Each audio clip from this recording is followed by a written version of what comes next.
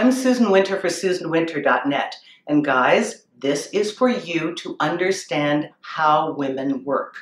We are a combination lock. Sorry, gotta tell you, no wonder you were confused. We're all different.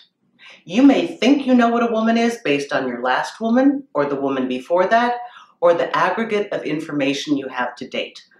But if you really look at all the factors and why you get confused, it's because you're under the preconception that you understand women because of these women you've been involved with. That's not the case. You've got to be an excellent locksmith and pick that lock clean, and each one has a different combination. Here's why. So you date one gal, you have a good relationship, but she gets irritated in one area. So she's explosive.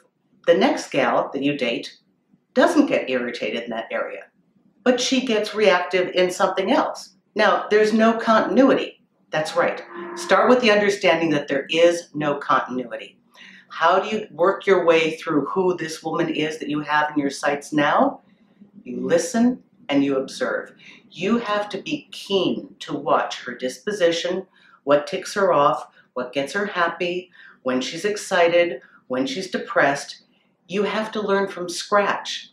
Guys, I'm really sorry, but if you're confused, it's because take the information you have in past relationships and kind of put it by the wayside. There are some general rules that you can follow, but look at your new partner as though you've never seen women before and try to figure her out. If you listen and you observe, you can indeed pick this lock. The fundamentals that are true of all women: we all love to be honored, valued, and appreciated, just like yourself. We have certain ways unique to each one of us that show us that you care. So for one woman, showing her that you care may be attending her sister's baby shower. Not something you want to do, but to her, that's a big deal. The other woman couldn't care less. She's going there as a duty to somebody's baby shower, but her thing is she really wants her Friday night dates with you. Remember, we're all different.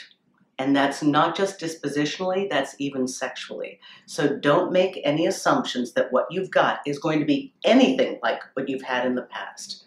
Remember at all times, if you get lost in your way, remember to show her appreciation, affection, warmth, still be the man, still know what you know, and be firm in your own boundaries.